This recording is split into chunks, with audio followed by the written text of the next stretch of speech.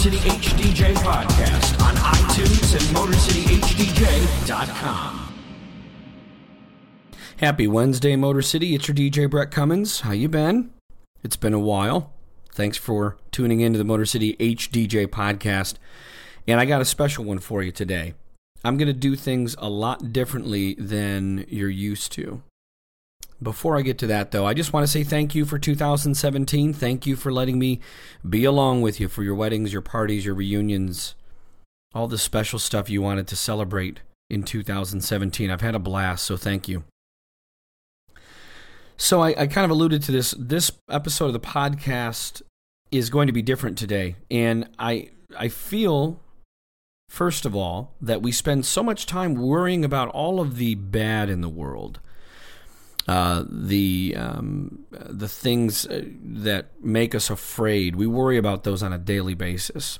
And what I wanted to do for this episode of the podcast is, just because I feel like we're not really spending time nurturing our minds. We're inundated with information, but I'm convinced that it's just overload for the wrong reasons. And so what I want to do is I want to share with you straight from the U.S. Department of Veterans Affairs. I want to share with you the origin of how Veterans Day came about. And I'm going to tell you, I was inspired to do this by one of my favorite podcasts, which is called The Way I Heard It by Mike Rowe. Now, you probably know Mike Rowe from the Discovery Channel's Dirty Jobs and pretty much any show on the Discovery Channel that requires a hardworking American to get their hands dirty. Well, you can count on Mike Rowe to do that. And his podcast, which he describes as a podcast for the curious mind with a short attention span. So I'm going to tell you that what you're about to hear is a narration from me. I just went straight to the Veterans Affairs website at va.gov, U.S. Department of Veterans Affairs. I take no credit for the dialogue that you're about to hear, but like I said, I just want to share with you a very important story about how Veterans Day came about, because many men and women sacrificed their lives so that we could be free. This is the origin of Veterans Day. In 1921, an unknown World War I American soldier was buried in Arlington National Cemetery. This site, on a hillside overlooking the Potomac River in the city of Washington, D.C., became the focal point of reverence for America's veterans. Similar ceremonies occurred earlier in England and France, where an unknown soldier was buried in each nation's highest place of honor. In England, Westminster Abbey; in France, the Arc de Triomphe. These memorial gestures all took place on November 11th, giving universal recognition to the celebrated ending of World War I fighting at 11 a.m., November 11th, 1918, the 11th hour of the 11th day of the 11th month. The day became known as Armistice Day. Armistice Day officially received its name in America in 1926 through a congressional resolution. It became a national holiday 12 years later by similar congressional action. If the idealistic hope had been realized that World War I was the war to end all wars, November 11th might still be called Armistice Day. But only a few years after the holiday was proclaimed, war broke out in Europe. 16.5 million Americans took part. 407,000 of them died in service, more than 292,000 in battle. The first celebration using the term Veterans Day occurred in Birmingham, Alabama in 1947.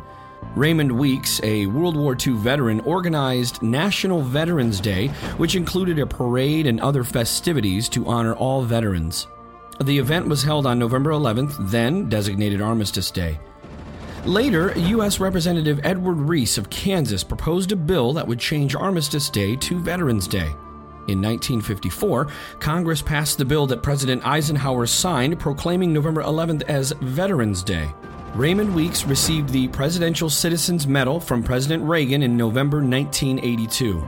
Weeks' local parade and ceremonies are now an annual event celebrated nationwide. On Memorial Day, 1958, 2 more unidentified American war dead were brought from overseas and interred in the plaza beside the unknown soldier of World War I. One was killed in World War II, the other in the Korean War. In 1984, an unknown serviceman from the Vietnam War was placed alongside the others. The remains from Vietnam were exhumed May 14, 1998, identified as Air Force First Lieutenant Michael Joseph Blassie, and removed for burial. To honor these men, symbolic of all Americans who gave their lives in all wars, an Army Honor Guard, the 3rd U.S. Infantry, or the Old Guard, keeps day and night vigil. A law passed in 1968 changed the national commemoration of Veterans Day to the 4th Monday in October. It soon became apparent, however, that November 11th was a date of historic significance to many Americans. Therefore, in 1978, Congress returned the observance to its traditional date. The focal point for official national ceremonies for Veterans Day continues to be the Memorial Amphitheater built around the Tomb of the Unknowns. At 11 a.m. on November 11th, a combined color guard representing all military services executes Present Arms at the tomb. The nation's tribute to its war dead is symbolized by the laying of a presidential wreath. The bugler plays taps. The rest of the ceremony takes place in the amphitheater. Veterans Day ceremonies at Arlington and elsewhere are coordinated by the President's Veterans Day National Committee. Chaired by the Secretary of Veterans Affairs, the committee represents national veterans organizations. Governors of many states and U.S. territories appoint Veterans Day chairpersons who, in cooperation with the National Committee and the Department of Defense, arrange and promote local ceremonies. Additional information on the history of Veterans Day, the Veterans Day National Committee, the national ceremony, a gallery of Veterans Day posters from 1978 to the present, and a colorful and informative Veterans Day Teacher's Resource Guide can be found on the internet at www.va.gov/VetsDay.